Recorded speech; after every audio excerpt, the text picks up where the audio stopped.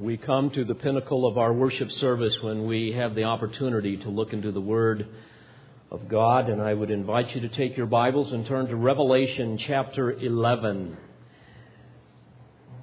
We have been going through the book of Revelation, the Apocalypsis Jesu Christu, the unveiling of Jesus Christ, since January. This is an amazing book. And I want to remind you that the purpose of this book is to reveal the Lord Jesus Christ. In the Gospels, our Lord was revealed to us in His humiliation. And in the final book of the New Testament, He is revealed to us in His glorification. And ultimately we see this book describing the events that will lead up to the very last days of human history, to the second coming of Christ, when He comes to establish His glorious kingdom on earth. And ultimately, we read how that will bridge into the eternal state. When He comes first, or when He came the first time, He came, I should say, to seek and to save the lost. When He comes again, there will be many that will come to Him, but primarily He will come in judgment. You will recall thus far that in the first 3 chapters of the book of Revelation, the Lord reveals to us great truths concerning the church. And then we see the church disappear from the scene. And in chapters 4 through 5, we are taken into the throne room of heaven, where we witness the preparations for divine judgment that God will pour out upon the earth. And then in chapter 6, the scroll is taken from the Father by the Son, which has the title deed to the universe, and the sealed judgments are broken. And in chapter 7, there is the 144,000 that God sets apart, the Jewish evangelists that will understand finally who Christ is and who will preach the gospel during the days of the tribulation. And then in chapters 8 and 9, we have the 7th seal revealing the trumpet judgments. And these judgments continue to be poured out upon the earth during the first part of the tribulation. And then we came to chapter 10, which is an interlude that goes through verse 14 of chapter 11, where we are at today. And this will be an interlude between the 6th and the 7th trumpet judgments. And at the end of those trumpet judgments, of course, the bowl judgments will be poured out and the Lord will return. Before I read the text to you and begin to unpack it a bit for you this morning, let me say a few things to help you understand where the Lord is going here in this amazing record. After the interlude of chapter 10, remember where the strong angel has vowed unto the Lord that there shall be delay no longer. And the 7th angel will then sound his trumpet here later on in chapter 11. There is an amazing statement that is made here in verse 15. If you'll just look at that first. In Revelation 11, verse 15, we read that the 7th angel sounded, and there arose loud voices in heaven saying, "The kingdom of the world has become the kingdom of our Lord and of His Christ, and He will reign forever and ever." And then we know that the final bowl judgments will be poured out and the Lord will return. So we see this now in this interlude, and this is the time where the earth will be in its darkest hour. This will be a time where not only the people of the earth have endured unimaginable judgments from God, but also they will have endured the deceptions of the Antichrist. And when the Antichrist reaches the zenith of his power, having defeated all of the opposition, as we read in Revelation chapter 12 and chapter 13, finally the disciples' question that they asked Jesus in Acts chapter 1 and verse 6 will be answered. Remember when they asked, Lord, is it at this time you are restoring the kingdom of Israel? And the answer is yes. Now it's time. Now I want you to remember that here in the book of Revelation, the Lord is revealing the pre-kingdom judgments consistent with His covenant purposes to Israel, not the church. These events detail the original prophecy that Daniel received, you will recall, from the angelic messenger. In Daniel 9:24, we read that 70 weeks have been decreed for your people in your holy city to finish the transgression. And he goes on to say, to anoint the most holy place. All of this has to do with Israel. The church has been snatched away. Even the time of 1260 days, or the 3.5 years that we will read about here in chapter 11, parallels the prophecies of Daniel. In Daniel chapter 7 and verse 25 and chapter 12 verse 7.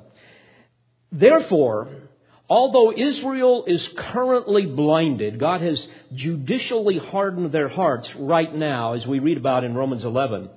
All through the apocalypse, you must understand that we see the nation of Israel having a unique position of divine favor as God sets into motion the pre-kingdom judgments. We will see that they have been measured by God for preservation and protection and blessing. So again, be very careful not to fall into the error of spiritualizing this and other prophetic texts and assuming that somehow Israel really means the church. Israel means Israel. For example, all through Revelation, we see an emphasis on historic Israel, ethnic Israel.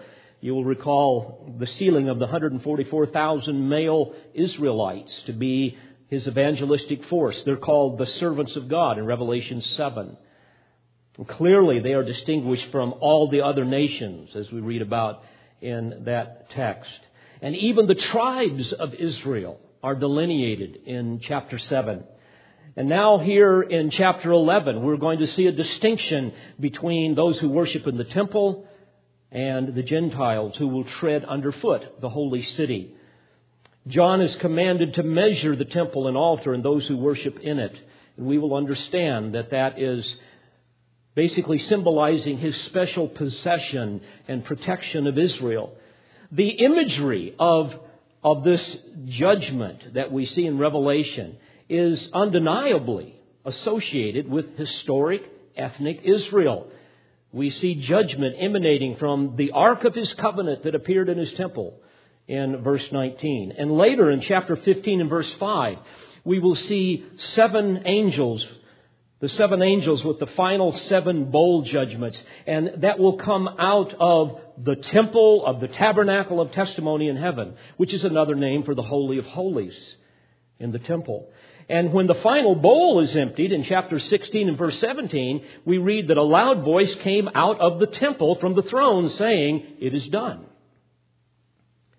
In Revelation 11, where we're out at today, there are 2 Jewish witnesses, verse 3, that will verify the veracity of the Lord's testimony.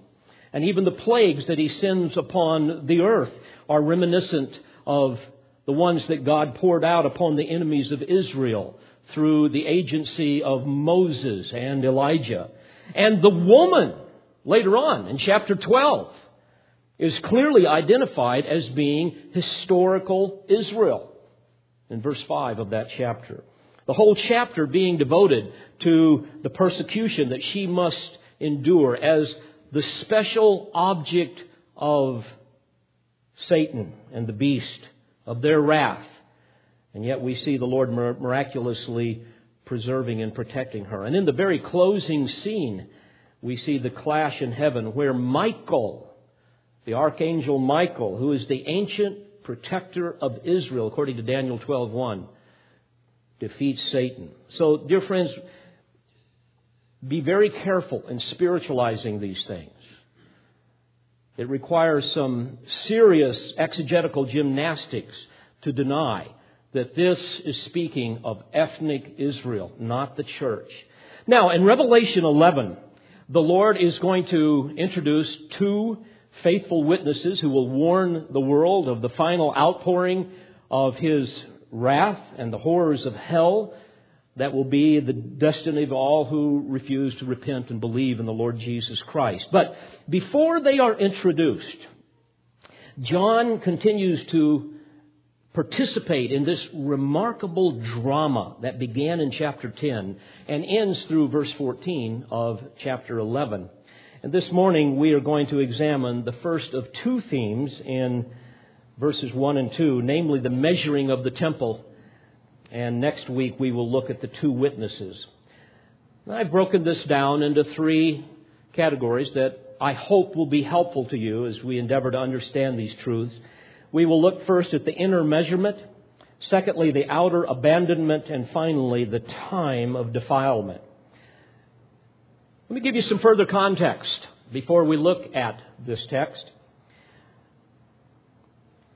According to Daniel, chapter 9, verses 24 and 27, the Antichrist will allow the Jews to construct another temple during the time of the tribulation.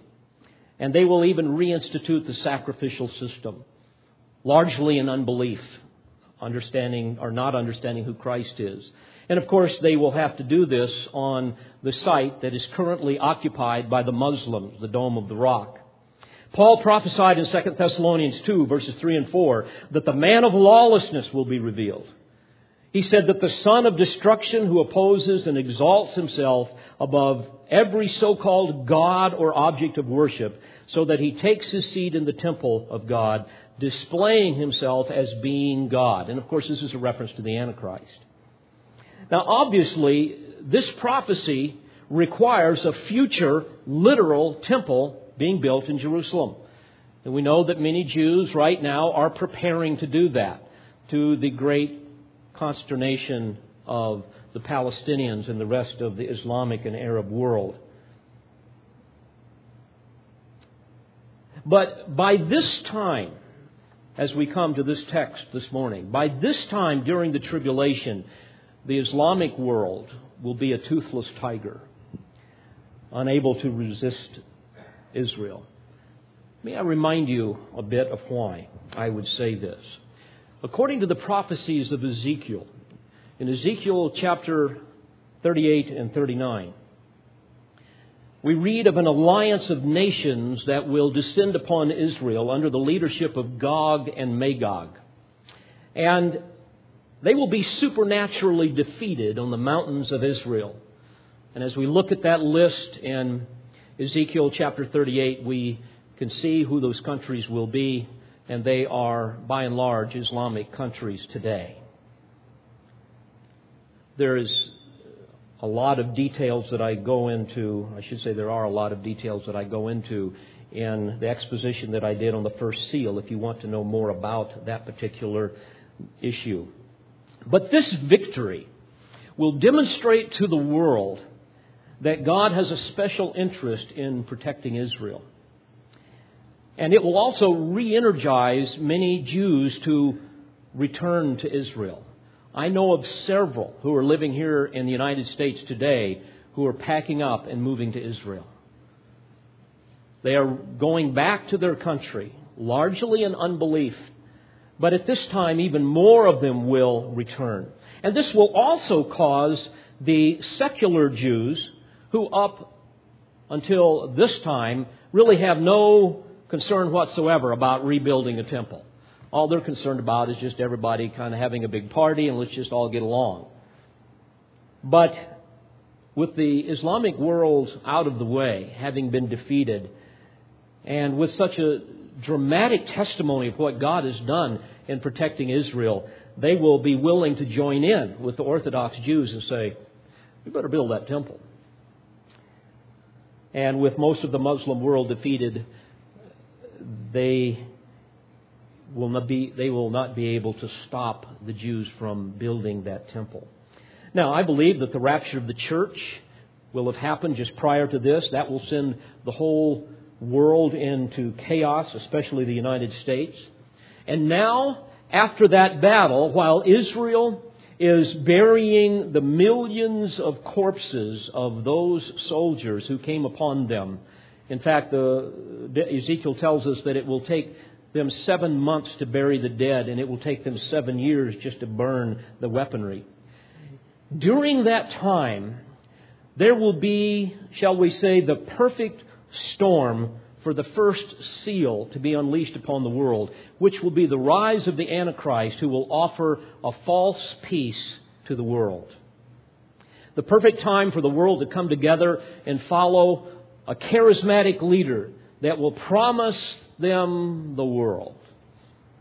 Daniel 7, verses 23 through 24, describes that time where a one-world government will dominate the world, which will eventually splinter into 10 governments, a new world alliance, far more powerful than NATO or the United Nations. In fact, it describes a 10-nation confederacy that will thrive during the first part of the tribulation under the leadership of the Antichrist. And as we study the prophetic word, we can see that he will unite the rest of the world, primarily the Europeans, in an alliance with Israel, and give them a covenant of protection and a covenant of commerce and peace. This will be, shall we say, the new world order that everyone is looking for, but it will be a ruse. Because the goal of the Antichrist will be genocide, will be to destroy the Jews and establish himself as God, as we read in Daniel 9:27. And dear friends, his subterfuge will be exposed in the middle of the week. In other words, in the middle of the tribulation, when he desecrates the temple. And when he goes into the Holy of Holies and erects an idol, calling people to worship him. Now we come to Revelation. This is all introduction. Now we come to Revelation, and John is asked to measure this temple that the Jews have built. And so first we want to look at the inner measurement, and then the outer measurement, and then finally the actual time of defilement. Let me read these 2 verses to you that we will examine this morning. And there was given me a measuring rod like a staff. And someone said, "Rise and measure the temple of God and the altar and those who worship in it. And leave out the court which is outside the temple, and do not measure it, for it has been given to the nations, and they will tread underfoot the holy city for 42 months." John is given a measuring rod, a calamus in Greek, and that is a hollow reed, basically, that grew between about 15 and 20 feet high there in the Jordan Valley. It grows there to this day, and it was used often as a measuring device. We know that an angel uses the same kind of rod to measure the millennial temple that we see in Ezekiel's vision in Ezekiel chapter 40. And, of course, that will be the temple that the Lord himself will build.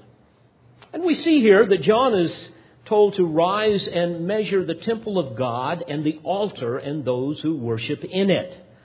The temple here, the naos in Greek, refers to the inner court of the temple, the inner sanctum, the Holy of Holies, and the holy place around it. It's not referring to the overall complex of the temple. And of course, this was the place where the brazen altar stood adjacent to the Holy of Holies, and they will certainly build it in the same way, and they will furnish it in the same way. This is the place where the priests served. They even had a division there for the male Israelites, as well as a division for the women. And he's told here to rise and measure. Now, this is a curious statement. I wonder what God is up to here. Well, the way you interpret the Bible is by using the Bible. And so we can see in other passages of the Word of God, for example, in the Old Testament, we see how God measures things or marks things out for divine judgment. Or, at times, He will mark things out or measure things off, if you will, to demonstrate His ownership or His protection, as we see in Zechariah 2, 1 through 5, where He measured off Jerusalem to protect them. Now, in this text, it would indicate, through context, that He's measuring them off to protect them. Notice that there's no mention of actual physical dimensions.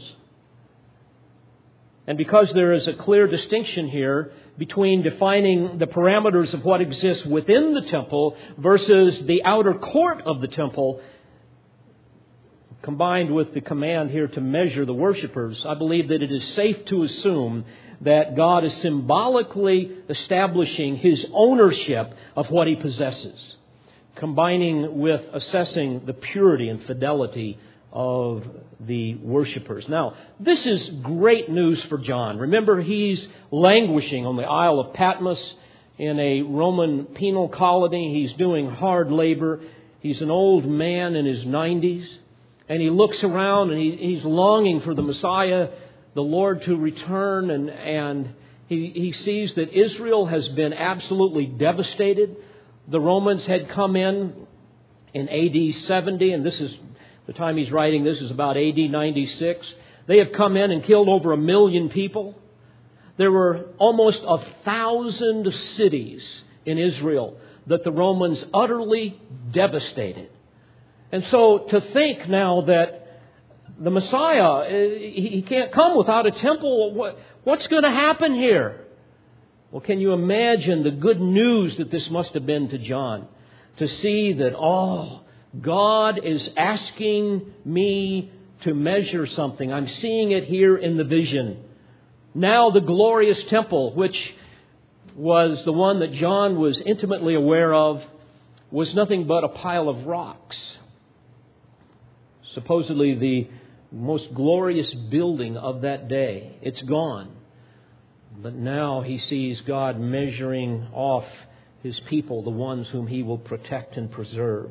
So here, I want you to understand that God is claiming ownership of the temple and of the altar and measuring the worshipers who would be His covenant people, Israel, establishing the fact, certainly, that their worship is not measuring up. Nevertheless, He is marking them off as a special object of His divine favor to be protected during the final 3.5 years of judgment, of His wrath, and ultimately to be reconciled unto Himself.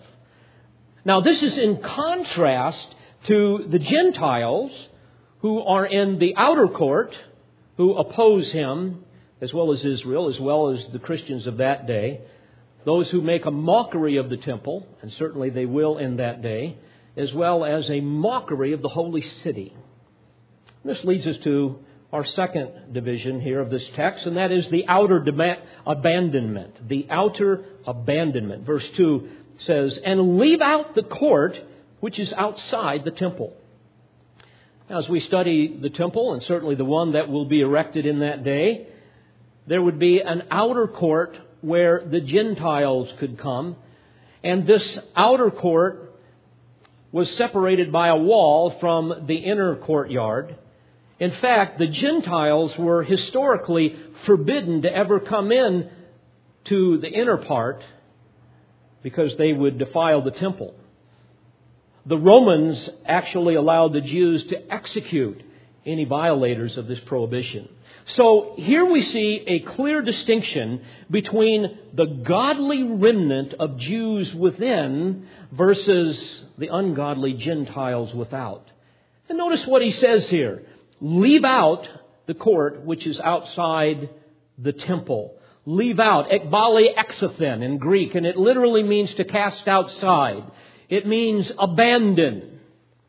Abandon that court. These people do not belong to me. That's the idea. In fact, in the New Testament, the Greek verb ekbalo, I cast out, speaks of rejection or removal from divine favor. So to be measured is to be protected and to be in God's favor. To be unmeasured is to be forsaken, to be abandoned. So again, this is the opposite of being measured. Now, I want to remind you that there will be many Gentiles that come to a saving knowledge of Christ during the time of the tribulation. We read about that in chapter 5 and verse 9 and chapter 7 and verse 9. But the vast majority will continue as they are today, in absolute open rebellion to the gospel, to the one true God, and they will continue to be the oppressors of His people. So God tells John, leave them out. Do not measure them for my possession and my protection. There's a fascinating footnote. According to Colossians 3 and verse 11, Paul says there is no distinction between Greek and Jews, circumcised and uncircumcised. So I would ask you, why the distinction here in Revelation 11? Seems odd. Likewise, in Ephesians chapter 2, verses 14 through 16, we learn that Christ is our peace, Paul says, who made both groups into one and broke down the barrier of the dividing wall. So the question is, why the distinction here between Jews and Gentiles? That seems to be a contradiction. Well, beloved, the answer is because the church has been translated into heaven. It's no longer here. It's no longer on the earth. Even as the Lord promised in Revelation 3:10 that I will keep you from the hour of testing, that hour which is about to come upon the whole world to test those who dwell upon the earth. Now, were the church still on earth, the distinctions between Jew and Gentile would remain valid. I want you to notice next that this outer court, he says, has been given to the nations. In other words, the outer court has fallen into Gentile hands. And he says, and they will tread underfoot the holy city for 42 months. In other words, they're going to control and defile the temple and the holy city for 42 months, 3.5 years. Now, evidently, the Jews will be allowed, after they build their temple, they will be allowed to worship in freedom, to worship as they please. But now, by this time in the tribulation, the Antichrist has desecrated the temple, and because of the certain animosity that he will have towards Israel, and especially the two witnesses that we read about later on here in Revelation 11, he is going to be absolutely furious with Israel, and he will turn on them. Jesus predicted that Jerusalem would be destroyed in Luke 21:20, and certainly it was in AD 70. But the armies that surrounded Jerusalem of that day was really a preview of the siege that would come just before the Lord returns. And we see the text we're in here in Revelation 11 kind of moving us towards that. The one we now see developing is under the rule of the Antichrist. The world is under the rule of the Antichrist, and he is the one that is going to give siege to the city. That's why in Luke 21:20, Jesus went on to describe the holy city being under Gentile control when he said in verse 24, they will fall by the edge of the sword and will be led captive into all the nations. And then notice this, and Jerusalem will be trampled underfoot by the Gentiles until the times of the Gentiles be fulfilled. What are the times of the Gentiles? Well, it began at the Babylonian captivity under Nebuchadnezzar in 586 BC, and it still exists to this day. But the Gentile domination, beloved, will end when the Lord returns and He judges the nations that have persecuted His people and defiled His holy city. In fulfillment, frankly, to the promises He made to Abraham, you will recall in Genesis 12:3, God says, and I will bless those who bless you, and the one who curses you I will curse. I might add as a footnote, this is a frightening prospect for the United States, giving our current administration's campaign of apology and appeasement to the Muslim people, as well as the subtle rejection he is taking in his policies towards Israel. Of course, you're not going to hear that much on the news here, but you read the news in Israel, you read the people there, you begin to see mounting opposition. You begin to see protests now against our president and against the United States calling him an anti-Semite and so forth. And when you see his policies, you begin to understand why. Now, while this promise has been true, that God is going to curse those that curse you and bless those that bless you, while this has been true historically for every nation that has mistreated Israel, and all you have to do is go through the annals of history and just see when this happened and what happened subsequent to those nations. Although that has been true, their ultimate and their final judgment will not occur until the Battle of Armageddon. And that's what we're moving towards here in the text. But again, before this occurs, the Antichrist will seek to destroy Israel. We know, according to the prophetic word, that he will be successful in killing 2/3 of them, but 1/3 will be spared and finally reconciled unto the Messiah, their King. That will be that time when, according to Zechariah 12 and verse 10, he will pour out on the house of David and on the inhabitants of Jerusalem the spirit of grace and of supplication, so that they will look on me whom they have pierced, and they will mourn for him as one mourns for an only son, and they will weep bitterly over him like the weeping of a firstborn. That's literally a reference to the wailing that occurred in Egypt at the time of the Passover, when the Egyptians saw the loss of their firstborn.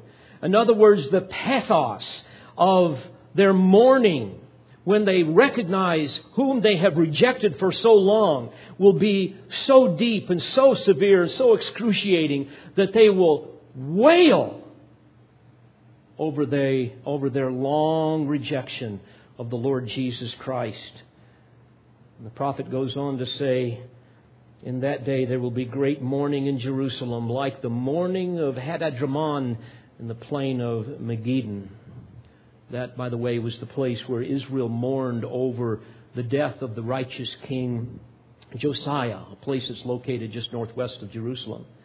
But prior to this day, the most profound woes and judgments that Israel has ever experienced, even in their long and sordid history, must take place when the Gentiles oppress them like never before.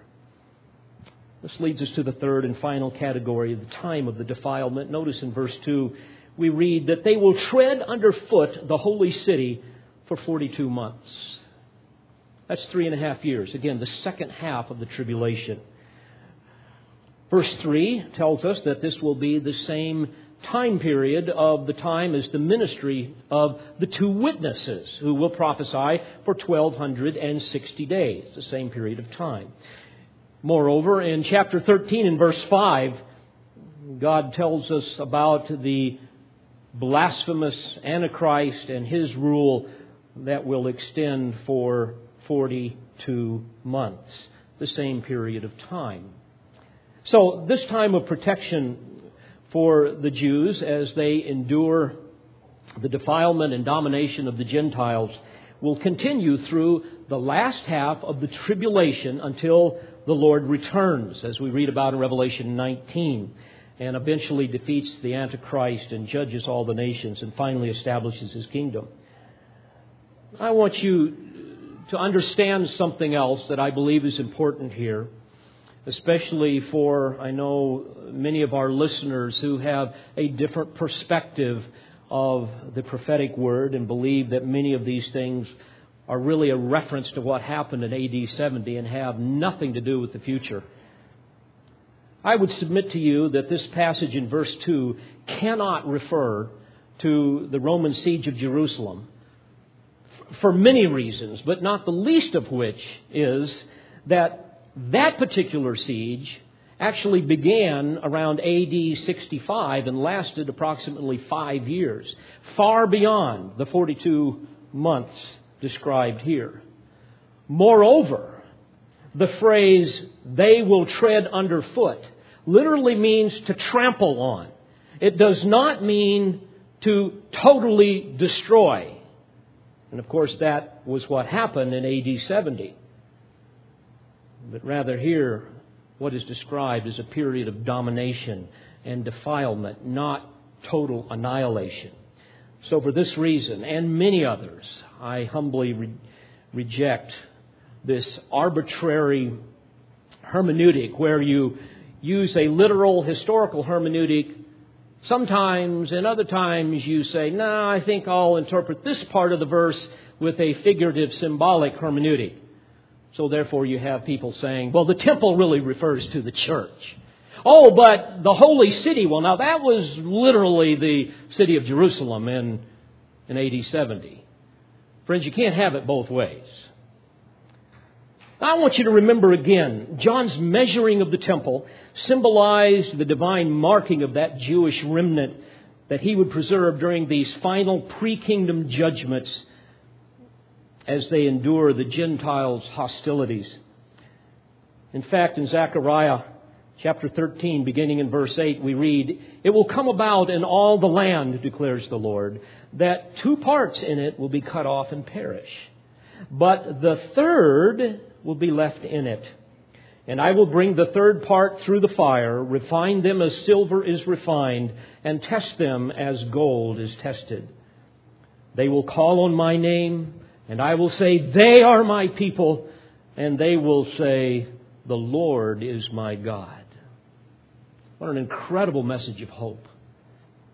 Zechariah describes this again in chapter 14 in the first 5 verses. Here's what he says.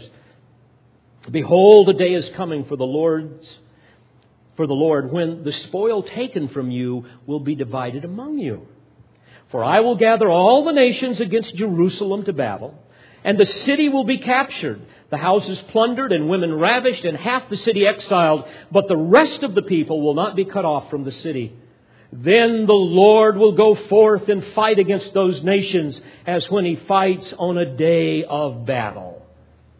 In that day his feet will stand on the Mount of Olives, which is in front of Jerusalem on the east. And the Mount of Olives will split in its middle from east to west by a very large valley, so that half of the mountain will move toward the north and the other half toward the south. You will flee by the valley of my mountains, for the valley of the mountains will reach to Azel. Yes, you will flee just as you fled before the earthquake in the days of Uzziah, king of Judah. Then the Lord my God will come, and all the holy ones with him." And who are the holy ones? That's us. This is a reference to the second coming of Christ. I tell you, there's so many things that thrill me about the prospects of the fruition of our salvation. And certainly the most thrilling of all is seeing my Savior face to face. But I must confess that somewhere in that top 10 of thrills will be witnessing the glorious return of the Lord Jesus Christ and conquering all those who have mocked him down through redemptive history. May I give you some more context concerning this final 3.5 years? Prior to this time, and currently to this very day, Satan is accusing the saints. Revelation 12:10 says, "Before our God day and night." Many people think, well, Satan's in hell. No, he's not. Satan spends much of his time accusing us in heaven. Notwithstanding his allegations, his efforts will be futile because the precious blood of Christ has permanently cleansed us. Therefore, it remains efficacious to this day. The Lord Jesus Christ perfectly satisfied the wrath of God. There is therefore now what? No condemnation for those who are in Christ Jesus. Romans 8:1. But at the sounding of the 7th trumpet, something very fascinating is going to happen, as we will later understand. At that time, Satan's rule of the world will be terminated. And at that time, he will be expelled from heaven by Michael, the archangel. Again, remember now, Michael, biblically, is the divine protector of Israel.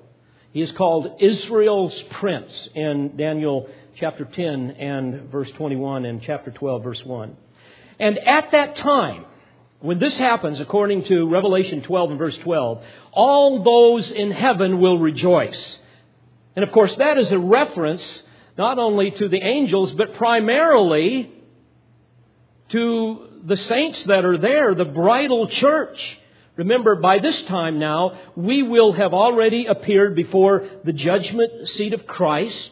We will have received our rewards consistent with 1 Corinthians 3 and 2 Corinthians 5:10 and so forth. But upon His expulsion from heaven to earth, He will become utterly enraged. He will be apoplectic. He will be stroked out with fury. That's the idea. In fact, in Revelation 12 and verse 12, it says that when this happens, He will have great wrath. Why? The text goes on to say, knowing that He has only a short time. So He's only got 3.5 years here.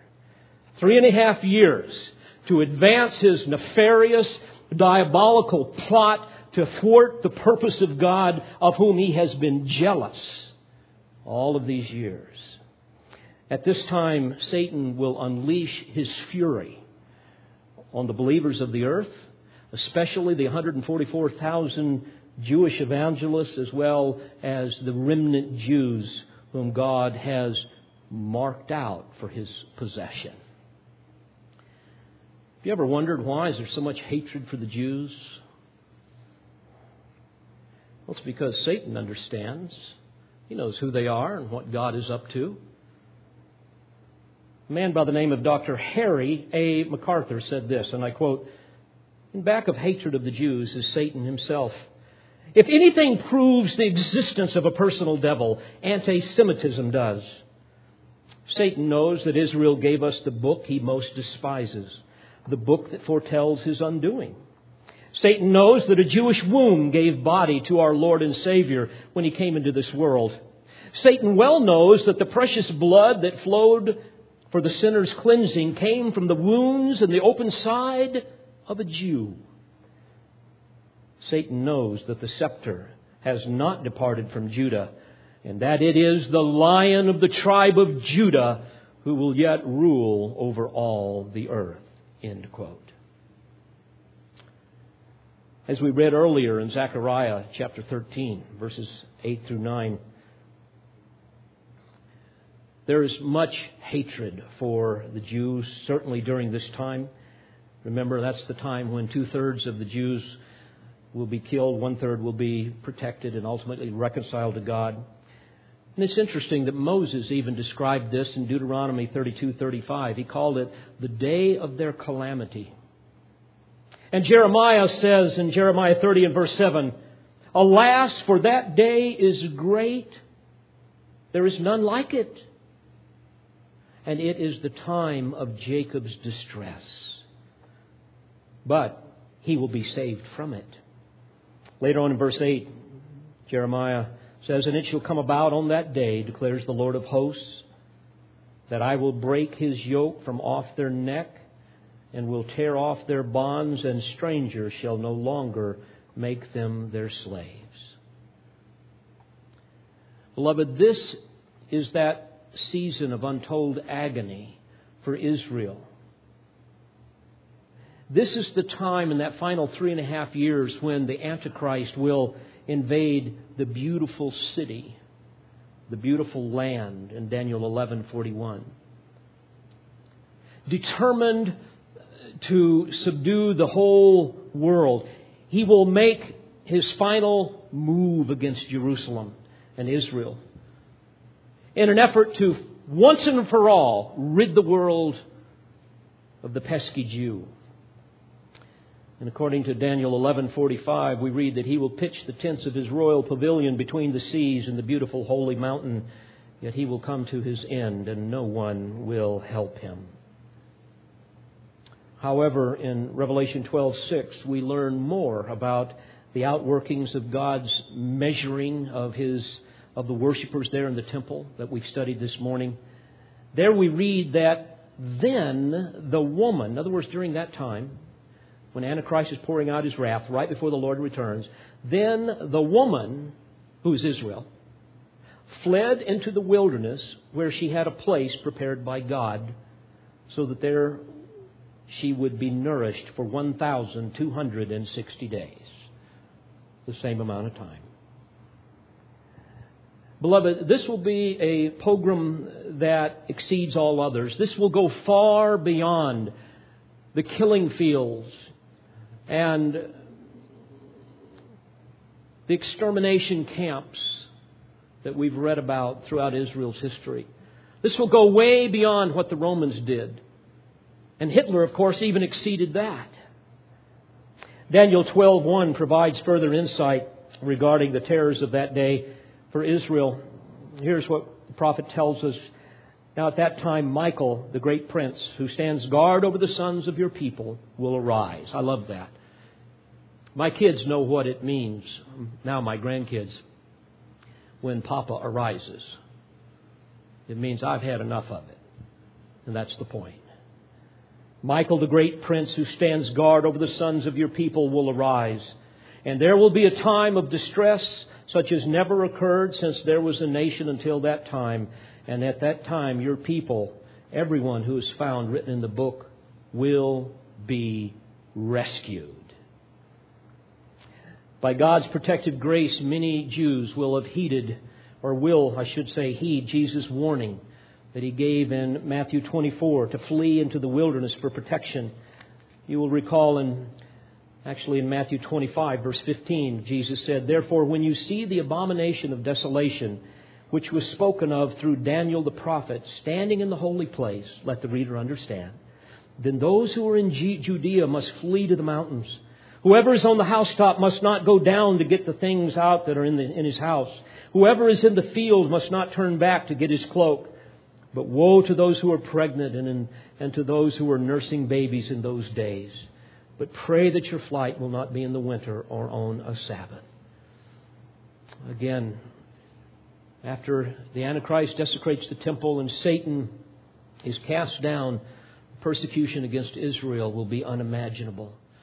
And yet how glorious to know that many will be saved during that time. Dr. David Larson says, and I quote, "Even now, Christian organizations have established depositories of spiritual literature, Bible commentaries, scholarly and popular works, which will be resources for this brilliant and resourceful people to make up lost time in getting hold of New Testament material.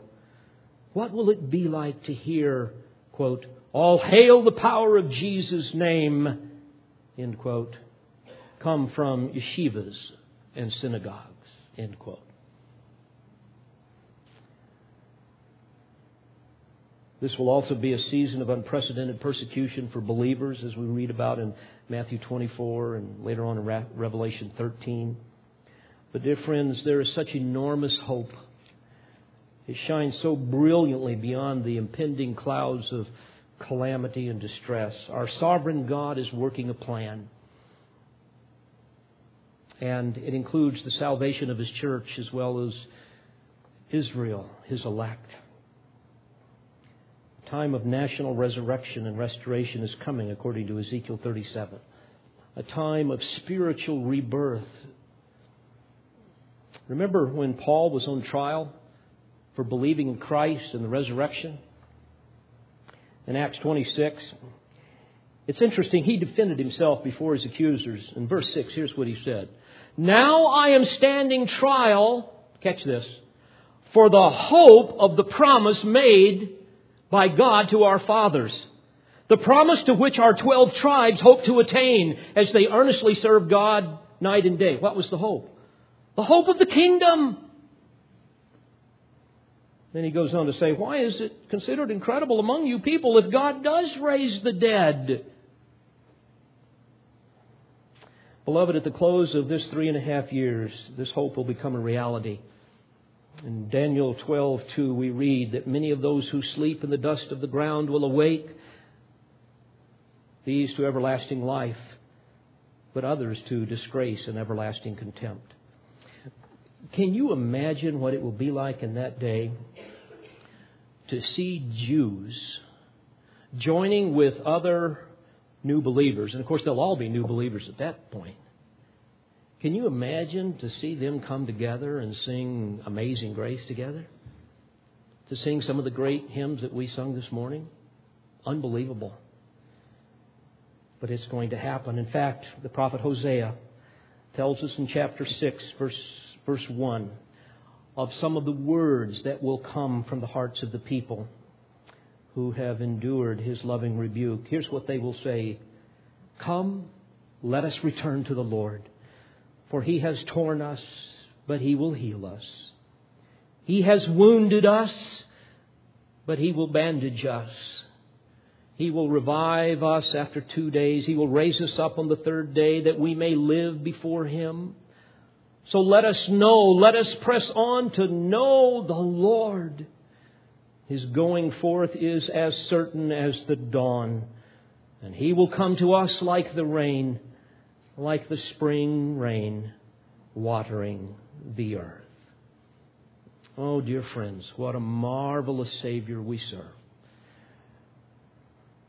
And to think that redemption even awaits such a recalcitrant people as the people of Israel, as well as many other Gentiles from every tribe and tongue and nation. Aren't you thankful that He saved you and He saved me? What an incredible picture of His redeeming grace. How I long for that day to see Him face to face and to see Him return in all of His glory. Let's pray together.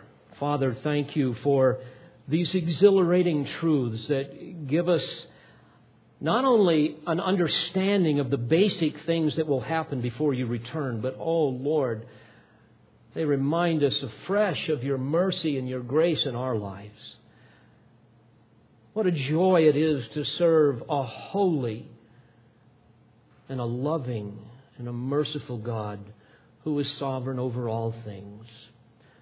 Lord, thank You for these truths. Cause them to penetrate our hearts that we might bear much fruit because of them. Come quickly, Lord Jesus, we pray. Amen. We pray you've been edified by this presentation. You've been listening to Pastor, Bible teacher, and author David Harrell. For more information or to order additional tapes or CDs of Pastor Harrell's messages, please visit olivetreeresources.org.